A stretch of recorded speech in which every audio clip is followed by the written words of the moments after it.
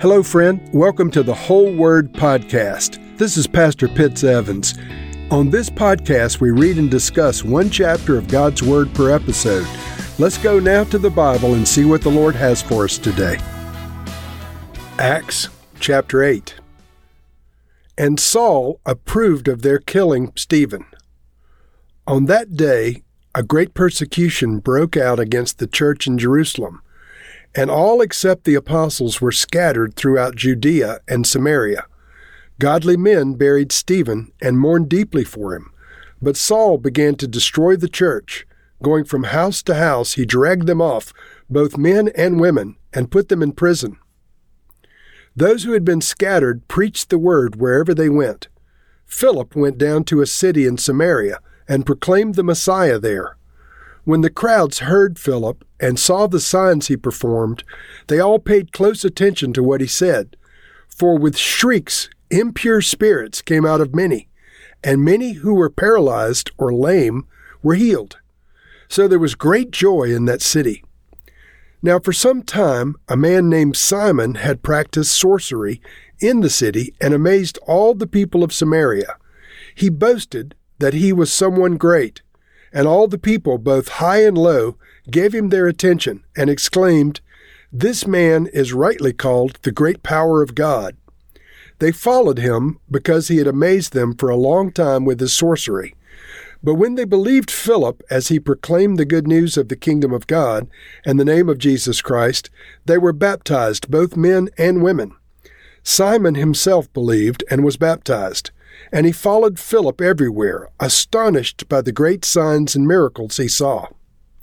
When the apostles in Jerusalem heard that Samaria had accepted the word of God, they sent Peter and John to Samaria. When they arrived, they prayed for the new believers there that they might receive the Holy Spirit, because the Holy Spirit had not yet come on any of them. They had simply been baptized in the name of Jesus. Then Peter and John placed their hands on them, and they received the Holy Spirit. Now when Simon saw that the Spirit was given at the laying on of the apostles' hands, he offered them money and said, "Give me also this ability, so that everyone on whom I lay my hands may receive the Holy Spirit."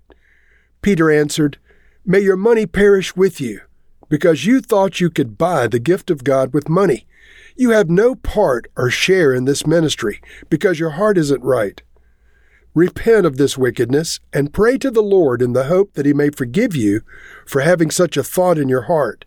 For I see that you're full of bitterness and captive to sin." Then Simon answered, "Pray to the Lord for me, so that nothing you have said may happen to me." After they had further proclaimed the word of the Lord and testified about Jesus, Peter and John returned to Jerusalem, preaching the gospel in many Samaritan villages.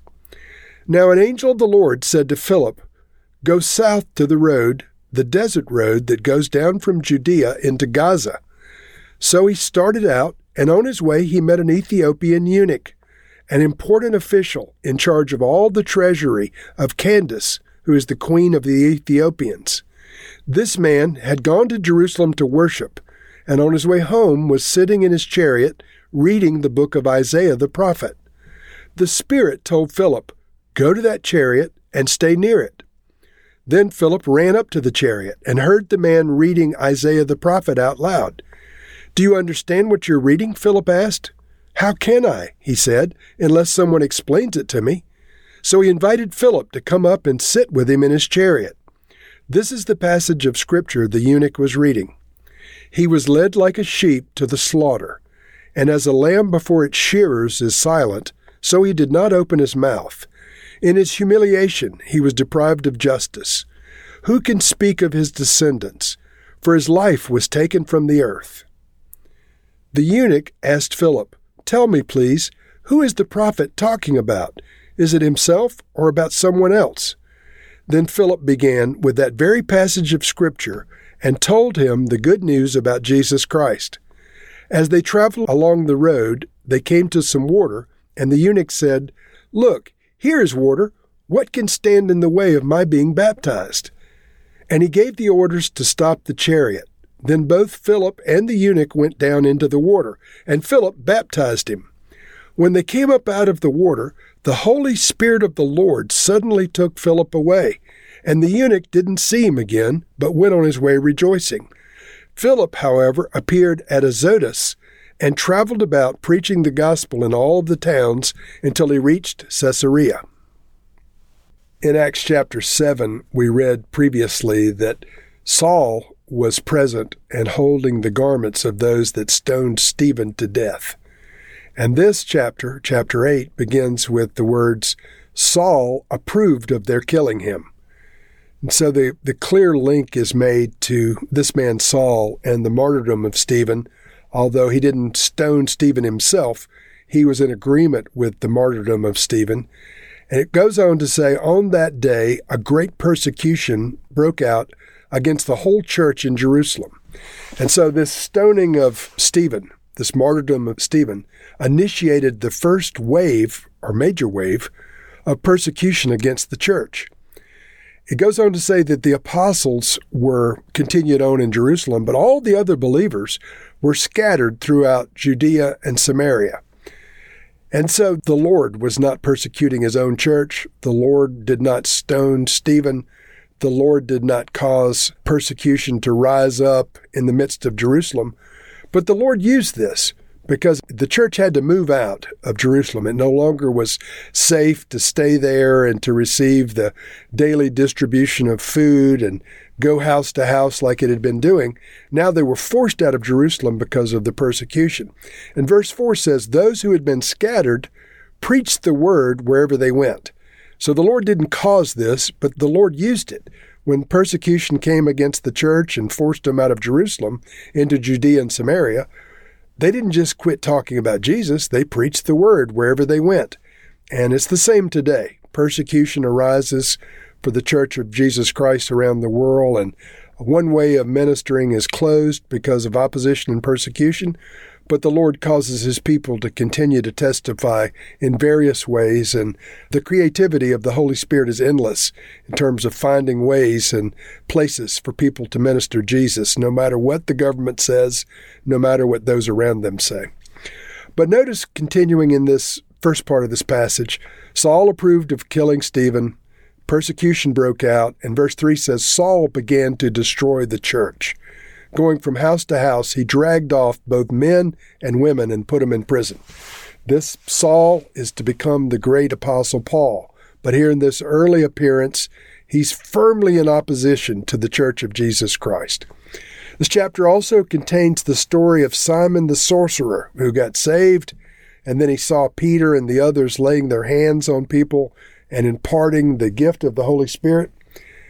And Simon saw that the Spirit was given at the laying on of the apostles' hands. He offered them money. And so this offering of money was greatly offensive to the Spirit of God. And Peter recognized that this was something that was horrible. And so Peter rebuked him and said, may your money perish with you because you thought you could buy the gift of God with money. Now this man was Simon the sorcerer. This sin of offering money for the gift of God has become known as simony. And so down through the ages in church history, there have been stages of the church's history where the church became political, and someone with money would go to the leadership, the hierarchy of the church, and say, I want to be a priest, or I want a position in the church. And by virtue of the fact they gave money, they would receive the office or the position in the church of Jesus Christ. But this is a sin, and the sin became known as simony based on this first episode of someone wanting to buy a position in the Lord's church, if you will, by giving money. This is a great sin, and in our time it manifests in different ways, but sometimes you'll see people that want to give money to so-called men of God or women of God in the belief that it would gain them favor with the Spirit of God. Well, friends, the Lord is not a respecter of people. He's not a respecter of money, and churches ought not to be respecters of money either. We're not supposed to despise people with money or treat them badly, but we're not supposed to treat people with money better than people that don't have financial means. And so the Lord Jesus gave various teachings on this in the Gospels. But the principle being, you don't buy the Lord's favor with your money. and you don't offer money for the things of God. If you give money into the church or into a ministry, you're not buying position. You're not buying the right to speak. You're giving money to the Lord with no strings attached. Otherwise, you can be guilty of simony. In other words, you're trying to buy the favor of God by your gift. So give lavishly, but give with no strings attached.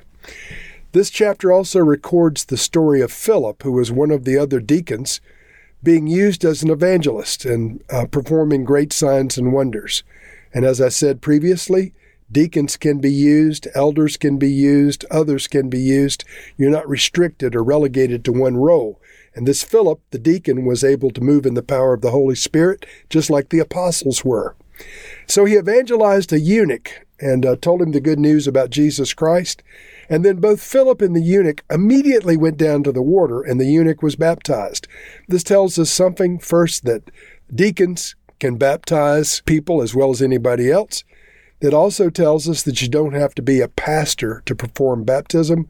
My personal belief is that any believer who leads someone to the Lord is qualified to baptize them in the name of the Father and the Son and the Holy Spirit. If your church has traditions contrary to that, I have no argument with them. But from the Scriptures, I believe that any believer in Jesus Christ can baptize another. You don't have to have a special position. And Philip demonstrated that here by baptizing the eunuch. And the eunuch didn't go through a class before he was baptized. He was immediately baptized when he believed. And then the Holy Spirit of the Lord carried Philip away. He was actually moved by the Spirit of God, not encouraged to walk, but carried away supernaturally and continued to evangelize, preaching the gospel through all the towns until he reached Caesarea. So, Lord, we recognize the call of God on Philip the evangelist. We recognize the sin of Simon the sorcerer trying to buy favor from God by giving money to the people of God. We recognize that the church moved out under persecution and began to evangelize through Judea and Samaria. Lord, as we encounter opposition, may we move around the opposition and continue to preach Jesus wherever the opportunity presents itself. In Jesus' name we pray. Amen.